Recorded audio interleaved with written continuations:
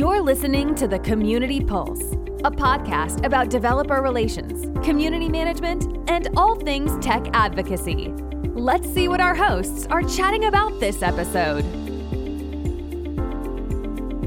Hi there, and welcome to another episode of The Community Pulse. I am one of your co-hosts, Jason Han, and I'm joined by several other people here, including PJ, Mary, and our special new host, Wesley Faulkner, on this 50th episode of The Community Pulse. We've got a lot of special things going on today, so really excited about today's episode. We've got a couple of guests, too, that I'd like to introduce, so I'm going to let them introduce themselves, and we'll start with Donovan. Why don't you say hello to everybody?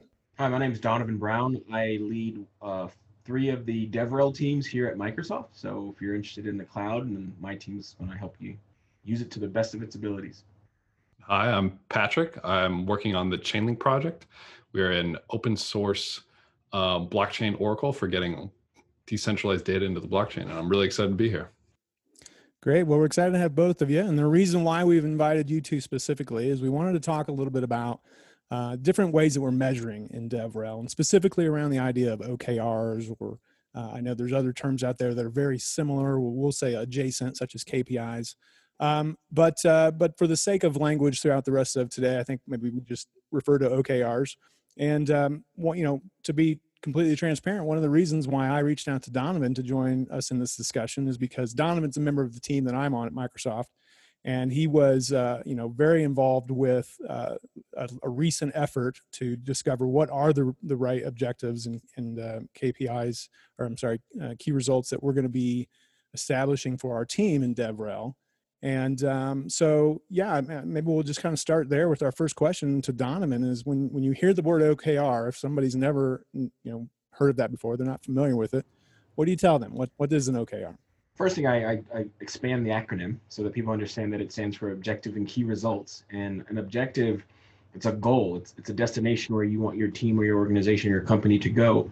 And the key results are ways for you to say, did we or did we not achieve that particular goal? So they're numerical. You're able to measure them, and you're able to measure progress on them too, because you grade your objectives and key results at the end of the period. And I won't say a quarter. Some people do a quarter, some people do less. So you determine your time frame, but an objective is where you want to go. Key results are ways to measure, did I or did I not achieve that objective? Yeah, I love that. And I think, we've spent, like I said at the beginning, this is our 50th episode. And we've spent a lot of the time in, over the years now. I think it's been coming up on 5 years in total, right? That we've been doing this now. Yeah, I think so. We've oftentimes, I think, danced around metrics. We know it's important. I think you can call it a dance, Jason, but I think you can just straight up say we have avoided this conversation for 49 consecutive episodes. Something to that effect. Which is the funny thing is that's actually why Patrick got in touch initially. Is he was going through OKRs and he was like, I listened to Community Pulse and I'm wondering, what are your thoughts on this? And I got that email and I was like, oh. Yeah, I was looking through every single podcast. I was like, okay, no, it's nothing. No, not OKRs, not OKRs. And I got the inspiration from, because this is how we're doing goal setting for pretty much, every job that I have. I think the OKR methodology is fantastic. And then going through Mary's book, she gives a couple of examples as well. And I was like, okay, cool, this is great. But like, are there any specific examples? Is there like a benchmark where it's like, hey, every developer advocate needs to, and now I'm understanding why, because it's been like a weird subject to talk about. Well, and I think even in our prep for this call, I think all of us were like, okay, but we're not talking about specific metrics to track, because we're not making declarations about like every DevRel team should be focused on X. So if that's what you're here for, this episode is not for you. Don't worry. Don't worry. Yeah, that's not what I'm here for. And another thing too, I want to add, so that we make sure we sort of stay on topic here through this, because who knows when we'll come back around to talk about OKRs again, is probably about 50 episodes. 100. It's great. So I have this idea that, and Donovan, maybe you can support this or deny this.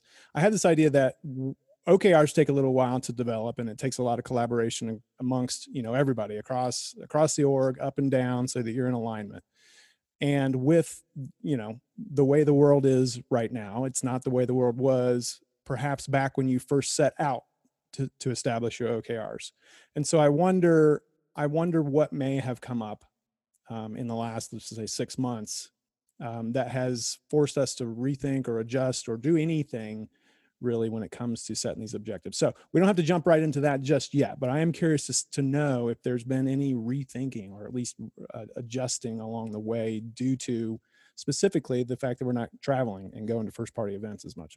No, I think we could talk about that one really quick, because I think when you've done objectives and key results correctly, they shouldn't be impacted by something like COVID drastically, because COVID changed our tactics, but not our goal. Our goal is the same. Our goal is to empower every person and every organization on the planet to achieve more. That has not changed. Now, the fact that I cannot come to you physically and speak in front of you in an auditorium does not change my mission, does not change my vision. It does change the tactics of which I'm going to achieve those. And the tactics, I'm a big believer, you should not be measuring in your OKRs, right? The key result should not measure the tactic. It should measure the outcome. So our outcomes, again, have not changed, but the way that we achieve them has changed drastically. So if I'm looking at a strategy document, that might have changed a lot because our strategy to achieve our goals has changed, but our goals are still stayed the same. So if I can jump in and ask a question here. So basically you're saying the objective stays the same, but if you have a key result that's measured by, how many events you attend, then you're saying that's bad? What I'm saying is that attending an event is a tactic. Because what are you hoping? Like, so if I attend, let's say the KR is attend 50 events around the world. Like, okay, great. So I do that. But what's better because I did that? Like, what number that affects our organization is now better because I did that? And when I say visit 50 events, I have now told all my people, get on planes, fly all over the world and do 50 events. When if I actually look at the outcome that I want, which is awareness or it's skilling, and I don't say fly all over the world, my team's going to become very creative in other ways that I can skill people, other ways that I can make people aware. They're going to go to Twitch, they're going to go to Mixer, they're going to go on Twitter, they're going to go do stuff that I would have never dreamed of doing. So what maybe not Mixer. Say, not anymore. Yeah, not anymore. But what the thing is there is that I don't like to measure tactics or initiatives because I think it stifles the creativity of my organization. What I want to measure is the outcome and let them be creative on figuring out how to do that. So in a way, like I've always said in a lot of the talks that I do and a lot of the blog posts that I've written, it's kind of the difference between data and information. Like data's out there and it gets you to the information, and OKR is a piece of information and the metrics are kind of the data. Like, yeah, like your tactics, like what you're saying, Donovan, your tactics are what's going to get you to the OKR, but those can change. The data can change. The information that you get out of it, that's what you want. That's what I'm always striving to get to. And I challenge our leadership, right? So our corporate vice president, she has an OKR that I really don't like. And I was like, hey, this really screams tactic to me. Like, why are we so laser focused on this one way of doing this? And then she shared with me why. So if you're going to have one of those, as long as you acknowledge that I know this is a tactic that we're measuring, I feel better than you think you're doing the right thing and you don't realize it's a tactic that you're measuring, right? So we even have one, Jason, at our level, right? It says, go create 60 pieces of content that cross multiple clouds at Microsoft. I'm like, it's like, that's a tactic. Like, what do we care about? Like, why are we doing this? Like, we do this, Patrick, what number's better because I did this? And he honestly just admitted to me, Donovan, right now, we honestly don't know. Right, this is an experiment that we're running right now. And we're going to look at what happens around this experiment, and then we'll be able to measure the outcome more accurately next sprint or next quarter or whatever period. But right now, we honestly don't know. And I was like, okay, I feel better that you're acknowledging that you understand that this is a tactic that we're measuring and not a true key result, in my opinion. If it's okay that I follow up there. So like, let's say my key result is like an event recognition. And then like I said, Mary's book has kind of been my Bible for the past year because it's one of my main references into the developer, because I've been doing this for about a year now. And in one of them, there's she spoke about doing an event recognition KR. Like, here's the number of developers who came to your booth or understood or raised their hand or engaged or asked a question. I would imagine that in today's day and age, like, those would have to drastically shift. So to me, I'm having a hard time finding the delimiter between the tactic and how the key result is not, very tightly related to the tactic. I think in some ways that depends on what kind of where your DevRel team sits. When I've sat on DevRel teams that are directly under marketing, that's very much like, okay, so you went to an event. How many people signed up? How many emails did you collect? How many people did you talk to? Those are relatively important metrics to people in marketing. But also having done this for, over 10 years, I realized that collecting a bunch of emails is, pardon my terminology, one of the most bullshit metrics in marketing or DevRel. All you've done is collect emails that are going to be, at example.com, that are going to be a Gmail address that is going to be pushed directly to the recycle bin, is going to be something that no one's going to look at because they wanted to get your free flying toaster drone or whatever. It's not of value. So I think the thing is with OKRs, especially, they have to have some sort of value. Your goal needs to have a value. You can't just say like, let's go speak at 50 conferences. Like, yeah, so you can do that. You can 100% do that. Probably somewhere around 25 to 30, your talks are going to get really crappy and redundant and people aren't going to want to see you. And somewhere around between 40 and 50, people are going to be like, yo, I don't know if we really want this person to speak at our conference anymore because they're boring and they're burnt out and it's not worth it. So, I mean, you've created a tactic or an OKR that's ridiculous and harmful. And some people don't have the strength to point that out. I had a point there. Can't remember what it was. I liked it though. Yeah, you touched on a couple of things there. You used the term metric, and metrics are key when you're talking about key results. They're key when you're talking about KPIs, but everything that you measure doesn't have to be a key result. But you should measure everything because you need to realize that this tactic that we're doing is not effective because we measured it. It wasn't a key result, but you should measure, try something and measure again. Did it improve or decrease, whatever it is that the metric that we're measuring, right? So just because you're measuring it does not mean it needs to be a key result. And I have fought this battle inside of DevRel Microsoft. I was like, come on, it should be a key result. Like, no, it shouldn't, but you should measure that. Like, I'm not saying don't measure that. Well, but you bring an important point too, to the fact that, I mean, I worked in an organization where they're like, all right, you really think that like DevRel is a waste of money? People were complaining. You're traveling all over the place. And I mean, this is like 5-6 years ago, like our budget was like $15,000. But they were still like, it seems like a big waste of money. Like, what are we getting back on this? And, so what do you think they're spending? Why do they get this leeway? Why do they get this time? We're like, okay, well, let's measure how many days on a weekend they're either at a conference or on a plane. And like, we looked at it for a period of 3 months. And they're like, PJ has not been home for one weekend day in 2 months. Have you given him days off to compensate for that? Let's just look at how much you're not paying him for extra time. You just saved more than 15 grand.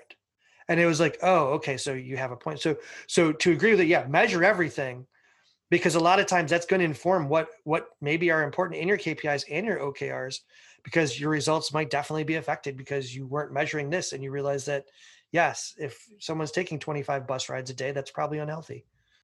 I just want to hop in here and to go back to what Patrick brought up, which I think is really important. He's like, how do you differentiate a tactic to a higher ordered objective? And I think if you want to have an exercise to try to figure that out is to ask why. So we want to go to this conference. Why? Because our developer audience is there. Why? Because it's an industry leading event and we can get a lot of exposure there. And then you could just keep asking yourself why until you reach to a higher order of like, we want to make more sales, or we want to get more exposure, or we want to be seen in this peer group so that it could raise our stature or increase, or we need feedback. And so we want to make sure that we're in touch with our user base so that we can hear what they like and don't like about a product and figure out what the other peer levels are doing so we can make sure we're on par with it. So asking the level like why can help raise your awareness of why you're actually doing a tactic, and that can get you up to strategy and then how they're higher up into to make sure that you're fulfilling your goals. Yeah, I asked the question, so success is measured by what? You going to the event, great. And we're going to measure success by what? Is it more people to our website? So is it MAU? Is it more people running the sample that we have? Is it more forks of our GitHub repo? What is the benefit of you going to it like that I can measure? Not just I want to go and I think it's important, but okay, great. I support that. How will I know it was successful? I do this a lot. We get, I know Jason gets this a lot too. We'll have field people and sellers come to us because we're popular and they recognize us on Twitter and they want us to come talk to the customers. I'm like, great. So what am I going to go tell my manager on why I spent an hour with your customer. What number is going to be higher because I came and spoke to that particular customer? Is it ACR? Is it the accrued revenue? What is it? And if you can't tell me what's bigger, then I'm not coming to talk to your customer because there's no value there for us. So again, just to your point, keep asking why, like what number is going to change in a positive way because I do X. X is the tactic, but the number that moves, that's the key result that I need to go measure. That's how I keep pushing up back on people. And we get better at it. Trust me, if you're new to this, it's going to hurt and you're going to be really, really bad at it. So as an old agile coach, when my team took it on, we took it on back in January, really full bore. And normally you do quarter-long OKRs. I told my team, no, we're doing month-long OKRs. It's like, why? It's like, because we're not going to know what we're doing and we're going to screw up a lot. And I'd rather screw up a lot very quickly than make a bet for 3 months that we have no idea what we're doing. We're going to do something really bad and we're going to live with that mistake for 3 months. Like, no, you're going to do them every month and we're going to refresh them every month. And you're going to send me an email every Tuesday showing me the progress on them all month long. The third month, our OKRs are drastically different than they were in January. They were no longer measuring tactics. The team had realized that they were changing the behavior of their team. Because when you realize that OKRs are a tool that you can use to change the behavior of your organization, you start to craft them differently. But when you first start, y'all, these are just KPIs plus. Like this is just the next version. I'll set some random number variables and we're going to try towards them. And they also didn't understand that a 1, which means you achieve the goal 100%, is a bad thing. My team was creating these OKRs that were so easy to achieve that they were getting 1s across the board. I'm like, these aren't aspirational at all. Like I remember once, Abel's gonna hate for that I call him out on this, but Abel was setting OKRs for his team. His OKRs were so easy for his entire team that he himself could achieve all of them with no help from anyone else in his organization. I'm like, dude, like these are not aspirational at all. Like these have to be something that your entire team has to sit down and say, wow, to do that, we have to think differently. We have to change the way that we do things. Like give me numbers that are so big that I think I might just be able to reach them. But if I don't, I still feel like I succeeded, right? Shoot for the stars. And if you land on the moon, it's still a success, that kind of thing, right? And it took us months of going through this muscle memory of these rituals to start to get the behavior. And I think that's why Patrick, our manager, pulled me in and said, hey man, your team, I'm seeing these emails they're sending out and hey, can you help us do this on our level? Like, sure, let's go back in and do that. So you're absolutely right. It's about keep asking the questions and getting to the actual essence of why we're doing that, not just what we're doing. So I was just going to say, so just to kind of summarize what, Donovan and Wesley have said for, myself and everybody else, it sounds like the difference between your KR and your tactic is going to be, okay, what benefit does this have for our aspirational objective? And I think a kind of case in point of this example would be a tactic would be to go to 25 events but that's not going to, like, if you go to 25 events and I say, okay, well, why does that, increase our awareness? That doesn't answer the question at all. That would be, okay, that makes a lot of sense to me. That's really good. Whereas the KR would be more along the lines of, 50% of the people at the events we attend, that's going to be a metric of okay, I gotcha. Cool. That's a great distinction. Yeah, Mary, you had something you were about to add. Yeah, I was just going to circle back to the point about, it gets easier over time. Like, I think pushing back against management, perhaps, who's saying, hey, attend this many meetups every month or attend this many conferences, and that's your thing to do this quarter. Like, the more that you push back, the more that you ask that why. I once told a client, mimic your 3-year-old. Like, ask why for everything until you get an answer that actually makes business sense. And the thing is, like, that's a difficult conversation to have those first few times with management.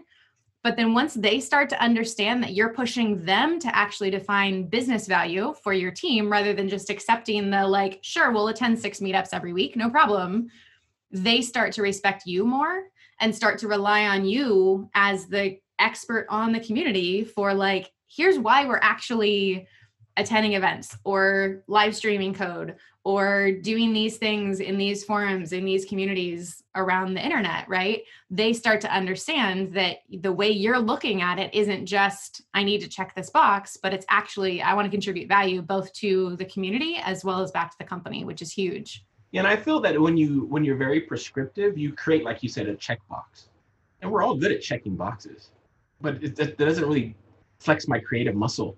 I can get on planes and go to 50 events. Like, okay, I check the box, but why did I do that? If I can't justify to myself why I do it, because trust me, flying all over the world, it's glamorous on Twitter. When you have to do it for a living, it freaking sucks, right? And you can't tell me why. I've just spent, I think my worst year was 295 days I spent away from home, right? And then at the end of the year, I'm like, why did I do that? Like, I don't understand, what was the point of me doing that? And now that we're forced to be at home and I'm producing videos and they get far more attention than any time I've ever stepped on stage, I'm like, why in the world was I flying all over the world when I should have just been here at my house producing video, which is airline miles. Like, airline miles status, which is all because you add up your airline miles to get the status to take the free trip, so that when you're not working, you get to go to the place that you wanted to check out when you were working. Yeah, the last thing I want to do is get on a plane after I've been on a plane for 295 days out of the year. The last thing I want to do. What's another 70 days worth of planes? Well, and at the very least, it gives us an opportunity to really evaluate those events more closely, right? Like, you have a different lens now to see, is this event actually one that I'm going to be able to make those stronger connections that are sometimes only possible in person, and really focus on those few relationships I'm going to build versus, a 60, 70, 150,000 person event where, like, I'm going to see my 5 people that I already know, and that's it. I'm curious if for those who've been working with OKRs for a while, if you've been in the scenario where you're in a meeting, they're talking about this thing, and they're like, we got to write OKRs around this, right? And I'm like, no, the hell we do. No, we don't do that. What we do is we write our objectives and key results. And if this thing doesn't drive any of those numbers, we stop doing this thing. We don't write KRs to justify this thing over here that we just want to do. It better drive towards the things that we've already identified before that existed that are important to us. And if they don't, then we stop doing that thing. And you would just see people like, no, but people told us this was important. But then back to the 3-year-old, why? Why do they think this is important? And if they can't tell us this, then this thing probably is a waste of our time. I think what you're trying to describe is something where it's a up-down or a bottom-up approach, where you have the tactic first and you're trying to drive it to make it make sense, rather than coming from understanding what you're really trying to accomplish and then figuring out how to run that goal. But a lot of people understand or intuitively know the tactics, saying this is what I should be doing, and then they ask the why and they kind of justify it up. One thing that I would point out, that I've done this process before, is that when you do that level up, like you ask why, what you're doing when you're coming from an intuitive sense in the tactics and you're working way up to the strategy, what you're doing is you're drawing on some assumptions. And so it's really important to really realize that, well, I want to go to this event because our target audience are there. What is informing that thought that your target audience is there? And try to just realize that that's an assumption. Try to validate that assumption either before you do the event, or if you're unable to validate it, at least make sure that you're tracking it. So not all metrics need to go into an OKR, but also you need to track to see if your assumptions are actually reality. So you're not doing the same thing over and over again. You think that you're doing a different tactic to try to get to the same objective, but you're working off the wrong assumptions that you never validate. So if you're working from a bottom up and you're trying to justify things, make sure that you also are tracking the things that you think because that is an assumption, and that really needs to be monitored. 100%. So Donovan, when you were saying that that Patrick was asking for help on getting this same kind of mindset going with OKRs, seems like that's pretty close to just like a new company who's decided that DevRel might be something that's important to us and we'd like to get going. So I'm curious what that conversation was like, as like first tips, pointers to somebody who's just sitting down to figure out what their OKRs should be and what those should look like. Actually, I think it happened a little differently for us. What happened was, I think you might even have been there. We were at like an all hands or a summit or something. And then there was a slide out of nowhere that said, these are our OKRs. No one had any forewarning that we were doing these things. We had no idea what they were. We had no idea where they came from. And I, luckily for me, about a month earlier, had done an interview with someone from the Azure DevOps team who mentioned OKRs to me. So I just started researching like crazy, like, what is this thing? So when I saw them, like, hold on, so where are Charlotte's, who's our corporate vice president? Where are Scott Guthrie's? Because these are supposed to align to the top. Like, how did we just start out in the middle with these OKRs? Like, what do they accrue to? And I started getting very suspicious of these OKRs. I'm like, hold on, like, this doesn't make sense to me. So then I go, luckily I have a relationship with Scott and Charlotte. So I'm like, hey, so what's up with these OKRs? And like, Yeah, we don't know because we haven't done ours yet. I'm like, then how the hell do we have ours already? Like, this doesn't feel right. So again, I kept doing all this research saying, am I crazy or am I not doing this right? So then when I went and challenged Patrick, I'm like, Patrick, I have no idea like why these things exist, where they came from, and why it's a 16-page document to describe what should be a handful of OKRs. It scared me. So I told my team, ignore all of this. We're not doing any of this. And then Charlotte finally released hers. And I said, skip over everything between us and Charlotte's, because these people clearly have no idea what they're doing. And if we essentially align to Charlotte's, then if everyone does their job, we should naturally just align, because they should also be aligning to Charlotte's, right? And we're all going to be driving towards what she finds important. So it was more of just me being very skeptical and suspicious of what was being presented to me from what little research I had done, which then prompted me to do a lot more research and find out that, no, okay, I think I'm right, based on everyone who's done this before me, that we're not doing this right. Yeah, you did just like remind me of that a little bit. I don't remember. I know back when Chad Fowler was the head of our team for a while, and I feel now that was about the same time I was starting. So I don't know if this was just new then or just new because I was new. But we all, I think, were introduced to the book Measure What Matters, and the OKR language really became kind of solidified into our vernacular at that point. But yeah, that's a good point. And something I think that is part of that book is whatever OKRs, they do need to vertically align with what your managers are doing and what they're trying to accomplish and what their managers are doing. And if it doesn't, then it's just not part of the game plan at all. Shouldn't be. Yeah. And going back to the original question around like, how does a new company set OKRs? How does a DevRel team set OKRs, right? The biggest thing is make sure it aligns to where you're at with the rest of the company, right? Like make sure that that's in line with the company goals, make sure it's in line with your departmental goals. And the biggest reason for that, and we've harped on this a lot of times in a lot of episodes, but the biggest reason for that is because that's the easiest way to protect your team from being dissolved. Because if someone comes to your team and says, prove to me what you've done to benefit the company, you can go, well, all of these things in the last quarter, 6 months, year, whatever it is, all contributed back to these greater company goals. Here's the direct impact that we had. Here's the direct numbers that we have to prove that. We're solid, right? And there might still be budget cuts and everything else, but that's the foundational way to really be able to protect your team. And it could involve like tactics that are like, Donovan, you got to go to, 100 events this year and spend 200 days in the airport. Like maybe that's the right thing for the goals of the company at that time. Like I think back to Victor Ops, a big part of my effort was just awareness, which meant being in front of people. And so I spent a lot of time finding ways to just be in front of people and be in conversations. And it was less about content. And then once we felt a little bit more in a good place about awareness, people in the industry are, kind of know who we are now, then we switch gears into something else a little bit different. So it can kind of change, just depending on lots of different things and the size of the company. Yeah, I think what Mary said is so crucially important, because we always talk about, what we do is so special. We're unicorns. It's hard to measure the impact. Like, it better not be hard to measure, because when the budget cuts come, that's who they're coming after. The people that they can't justify why you're here. We better find stuff that's really easy to measure, and it better align to what's important to our manager and our manager and above us. Like, so stop this we're special nonsense, and you better find something to measure. And that's like my very critical. I love working at Microsoft, don't want to stop working at Microsoft. And I'm in this weird thing called DevRel that people say are hard to measure. So I'm working really hard to figure out how it's easy to measure the impact that we're having to this organization. I believe that we are, so that, just as Mary pointed out, when it comes time to make those cuts, we're the last place you look. These conversations are happening in all kinds of companies. And I'm curious about Patrick, where did you start with your conversation about OKRs? What put you on this journey? Yeah, so I actually read the book Measuring What Matters before the company that I was working at even like brought up OKRs. And so when they did, I was like, oh, sweet, this is really exciting. And this was before I was on the Chainlink project. I was working for an asset manager at the time, and they were like, okay, we're going to do OKRs, and I got really excited.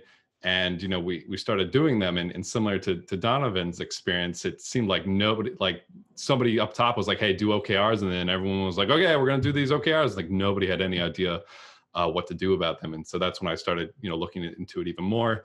That was also before I was doing DevRel. Now that I'm in DevRel working on the Chainlink project, I showed up and they were already like, yep, we love OKRs, we love radical candor. And I'm like, oh my God, these are all these methodologies that I love and care about so much. And when we started defining developer relations ones, that's when it started being like, okay, well, how do we actually measure the impact? And that's kind of exactly what we were talking about right now. We ended up coming with a lot of what I think are really solid objective key results. And then even after kind of everyone's feedback so far, I'm kind of more affirmed that, okay, we did make some really good ones. But something that I think is interesting, and it goes back to, saying like, okay, like what number can I see go up by doing this event? And again, I'm going to bring it back to Mary's book because I've read it a million times. There's a point she brings up with talking about quantitative versus qualitative. And I think that that's really interesting because it's when you're defining your success and your success metrics with your K results, if you have a qualitative KR, that's hard to say this number went up. And so I wanted to ask a little bit more about setting those qualitative KRs and kind of to tie in with that, I jumped into the Community Pulse Slack now. I've had a couple conversations with a couple people in there. A number of them have actually built tools around putting, quantitative measurements on these qualitative measurements. And I thought that was awesome because then that's a way for me to say, hey, our stickiness improved by 15%, right? Which I think, stickiness is probably my favorite, like, response to why is DevRel important. It's like, okay, stickiness, that's why. But yeah, I wanted to know, to talk a little more about maybe the qualitative KRs, or, are these tools that are coming out to quantitativify the qualitative, are they good? Or just kind of any thoughts around the tools there? I love that. Quantitativify I'm completely screwing it up, but I love that phrase. I think my biggest way is, and I mentioned this in the book, but the Libby boxes, which is just kind of this framework that lets you move from here's the overarching goals to here's the, general buckets that we can kind of start thinking through what are some of the ideas of ways that we can achieve the goals, all the way down to what are those specific tactics. And not all of that winds up in your OKRs, right? But being able to walk through that process of okay, what's the overarching thing? What are some of the high level goals and buckets that things fall into? What are some of the more specific ways we can do this? And then what are the actual numbers that we're tracking to make sure that we are successful? And one of the things that I love the most about this, and this came up earlier in our conversation, is there are going to be times when your manager comes down and says, you must attend X number of conferences. You must speak at X number of conferences. You must do live streaming every Tuesday of the month, right? There's going to be times when they come down and say that, and you go, wait, but why? And they go, because I said so. Or whatever version of that works for your non-parental manager relationship.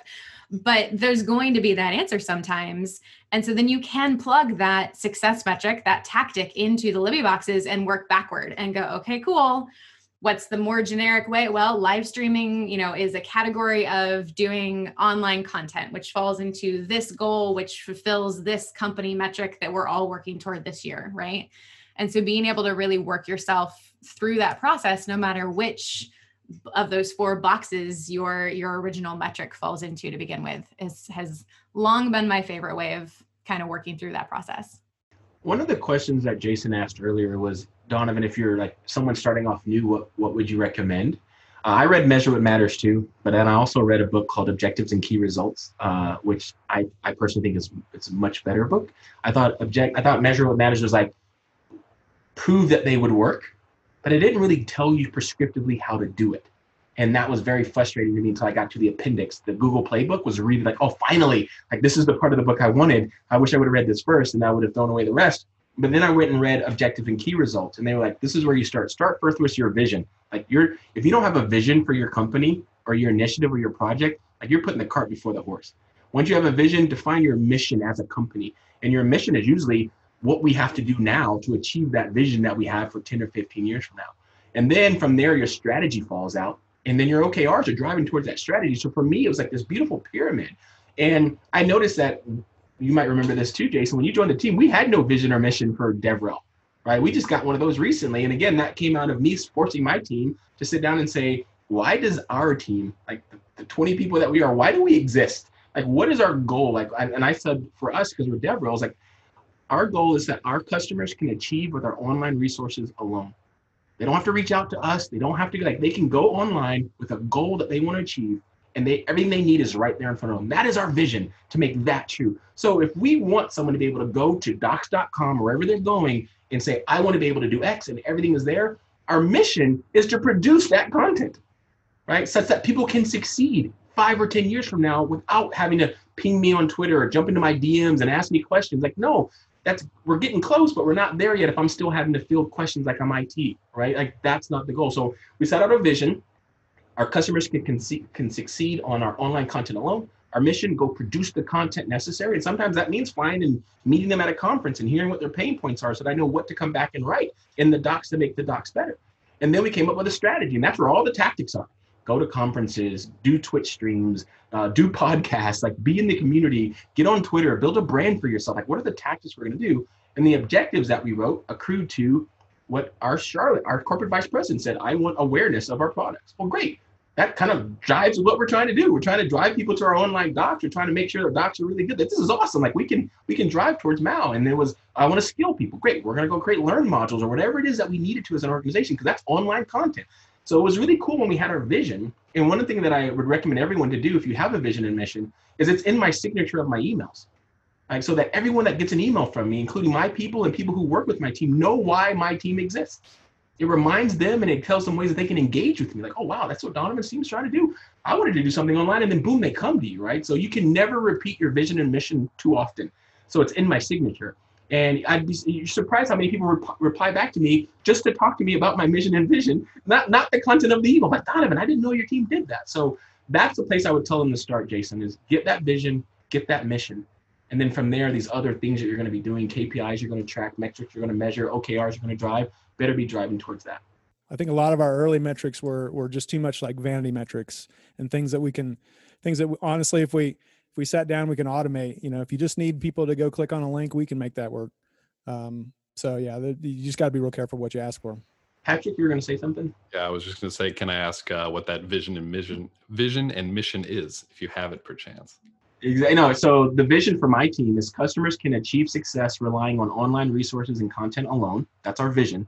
So I want a customer to be able to go there and just succeed. And then our mission is produce and share content and solutions needed to succeed with Azure, because we are DevRel specifically for Azure. So that's the reason I dropped Azure in there. Sure.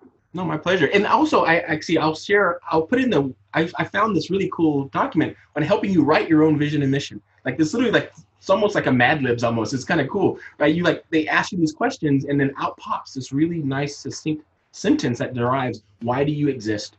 And then what do you want your customers to do going forward? So I'll make sure I put that in the show notes of where to get to that worksheet. It was really helpful for me.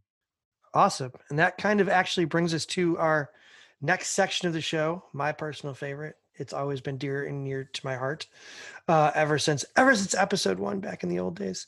This is the episode 50. This is the checkouts. So I know that I've mentioned it before. So people just love the checkouts.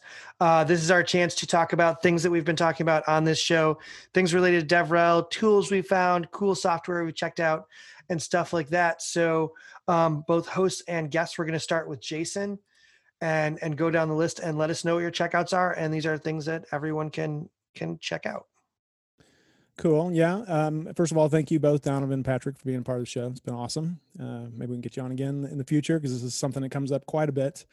But as far as my checkouts, I don't have a lot.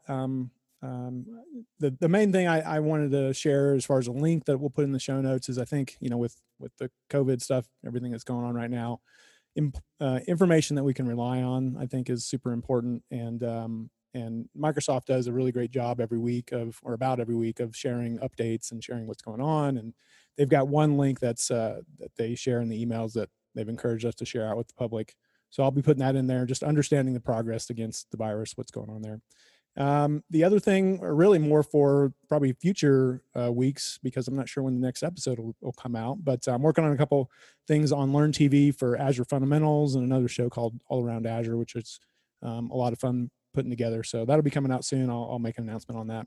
And the only other thing I thought was kind of funny, in the pre-show, we were talking, me and Mary and PJ, and PJ was not familiar with the old wool dryer balls that Mary and I use in our laundry. Apparently, This is a fascinating subject. Yeah, instead of So dryer context, sheets. Yes. So my dryer was going during our pre-show conversation, and I went, hang on, I got to go stop my dryer. And PJ made a comment about how loud it was and surmised that I had, I don't know, hoodies or something. Because it sounded like zippers. Right. It sounded like zippers Right. tumbling over each other. And I said, no, they're dryer balls. And there was laughter. And then we started actually giving him reasons why these are effective tools. So, And good for the planet. And good for the planet. That's the main thing. So those are Yes, my three indeed. things. Look into dryer balls. They're cheap and easy and replace dryer sheets. Dryer sheets. Donovan, what do you have for checkouts? I would check out Objective and Key Results, the book I referenced earlier, because if you've only read Measure What Matters and you're confused, this book will fill in all the gaps for you. And I think I put that link already in the show notes, but I'm a huge fan of that book. I bought it and read it, and then I got it on Audible and listened to it again because it really helped with the whole vision, mission, the whole pyramid of not just diving into this one topic, but how this topic fits into your overall strategy as an organization. So big fan of the book. Awesome. Mary? yeah, I've got a couple, neither of which are tech related. One is a book that I read recently, which is also now a TV series. I'm always a fan of the book rather than the movie or the TV show, but this one especially, it's called Little Fires Everywhere. And it's a fascinating book that's full of twists and turns and relevant topics, but it's fiction and it's super engaging. To clarify, the TV series wasn't bad. It was just really rough watching right after I read the book because they made a few significant changes to the characters that I just couldn't get behind. The other thing that I discovered recently that I absolutely love is an Instagram profile called Liz and Molly. And it's cartoon sketches. I guess it's kind of tech related, but it's all around feelings about work. We have actually talked about their book previously. We did a checkout about it. No Hard Feelings is the book by Liz and Molly. And the Instagram profile is just full of so many great resources and cartoons that I often feel seen by. There was one a few weeks ago that was kind of Tetris. And, a normal day of work when you're feeling great, new task, no problem. I'll figure out how to fit it in, and you rotate and drop the Tetris piece right where it's supposed to go. And then work when you're anxious is just the single line of Tetris pieces up the middle of the board because you're feeling overwhelmed. So things like that just kind of make you feel like you're not the only one when things are chaotic and it's not going as it should. So. Awesome. I checked that. I just briefly looked at that right now, and it's pretty hilarious. Patrick, what do you got? Yeah, so most of mine are tech related, and then I scrambled at the end. I was like, oh, let me put something not tech related here, so I see what I'm being. It's fine. We accept both answers. All right, perfect. My first one is this one called Game Jam. So the Colorado Lottery is putting on a hackathon basically to have engineers build some newer tech, like lottery games, for example. And it's really exciting because there's an additional like blockchain or Web3 bounty on there. If you build like a blockchain based lottery game, which I think is crazy exciting. And again, with the blockchain bit, because that's the industry that I'm in, the decentralized finance is flying almost $4 billion in locked assets, which I think is a huge, like crazy accomplishment, which is, really exciting, especially for me, somebody's coming from fintech and traditional finance where, the amount locked in is this massive, ridiculous number that it's probably in the trillions. So 4 billion is like nothing in comparison, but it's a lot of money for blockchain. A book that I'm reading right now is the 2020th edition of The Pragmatic Programmer. I didn't read the first edition, but this one seems like everything's still super relevant. Just a lot of the core concepts for engineering pretty much haven't changed. The tools have changed, but the core concepts haven't changed, right? I think is really, really cool.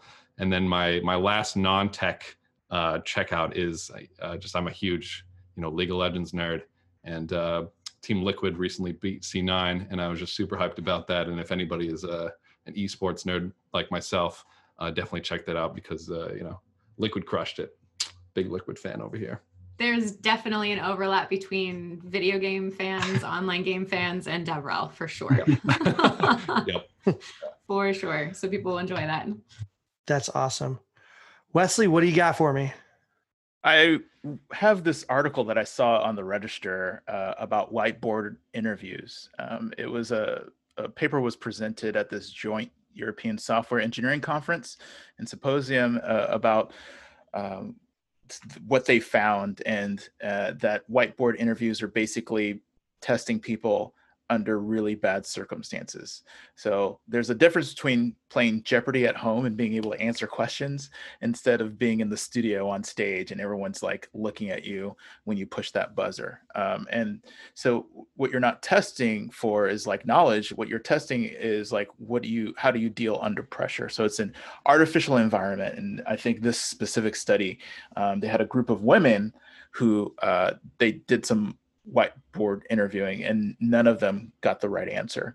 But in a different environment, in a calmed, like not performative way, they were able to answer 100% of the questions. And so it was a dramatic difference between being like focused on and having them perform, and that disproportionately under those circumstances, women generally did worse than men. So not only is it a bad way of testing, but it's extremely discriminatory towards women. And my own take is that I think generally speaking, women are put under a magnifying glass about how they act, how they respond, their tone, mannerisms. And so there's a lot of things that women have to worry about. And I think this kind of magnifies our social focus on women and how we tear them down. And so having to do that in a very high pressure environment, it can be extremely hard. So the name of that article is "You're Testing Them Wrong." This is from the Register, and it'll be in the show notes. The other thing that I wanted to bring up, and this was since everyone was adding some media, so like 11th hour ad, I want to recommend just another Hulu great show is Devs. And not just because of the content, it's an interesting story enough, but the Emmy nominations came out today, and Devs is on for 4 categories. And I'm just going to read them really quickly. Outstanding sound mixing, outstanding sound editing, outstanding special visual effects, and outstanding cinematography. This is a great looking and this is a great sounding show. So the way that they tell stories, it's really enveloping, even if the story itself is at times hard to keep up and track, but it's just a delight to watch. And so I would recommend watching Devs on Hulu. Awesome. And I will take us out with my checkouts. The first thing is one of the things that I was doing in prepping, getting ready for the show, I didn't read any of the books that anyone mentioned. I read Mary's book, but I read that a while ago. But you know, books, who needs them? But I was looking around for things, and I did see a talk by Vera Tiago about North Star metrics and the importance of that, which she did at DevRelCon Earth, which was the virtual DevRelCon that took place. And there'll be a link to that in the show notes, but I think it's very interesting, the take on how there's a lot of small companies that are up and coming that are trying to set North Star metrics that are similar to an IBM or a Microsoft, and that's not going to work. You don't have the machinations to set that kind of stuff. When you're worried about your first 50 customers, you can't be worried about your next $50 billion, that kind of thing. Other stuff, I know everybody knows, if you've ever listened to the show, that I might enjoy hip hop music from time to time. There's a great series called The Evolution of Hip Hop on Netflix, and it just came out with another season, which was astounding and great. I think it's season 4, starting to really get into like the minutia of different cities and how those cities, places that you didn't expect, actually contribute to the hip hop that we listen to today. Places like Detroit, which had a huge techno scene, which lent to, getting out of that kind of gangster rap thing. I don't want to ruin the show for it. There's great information in the show, highly enjoyable, from the mouths of the people who lived it. Absolutely amazing. And to kind of speak to what Patrick brought up about, League of Legends and gaming, and if you like esports, a lot of people are feeling the missingness of sports in general. My family and I have gotten into watching Yella's Marble League. And if you have not done this, it is amazing. They treat it like a sporting event. There's one event, like we went back and watched last year's Marble League. We've bought t-shirts. Support this. It's absolutely stunningly amazing. The events are great. They are treated like sporting events. One episode, one of the coaches got fired on the spot, and there's no people, mind you. There's no people. There's just marbles. But they do stop motion animations to remove streakers who run across the tracks. Like, it's so great. I can't even tell you. Like, it's like 10 minutes every 3 or 4 days, and it will make your day. It's just absolutely stunning. On that note, go Team Galactic. Because that's who I support.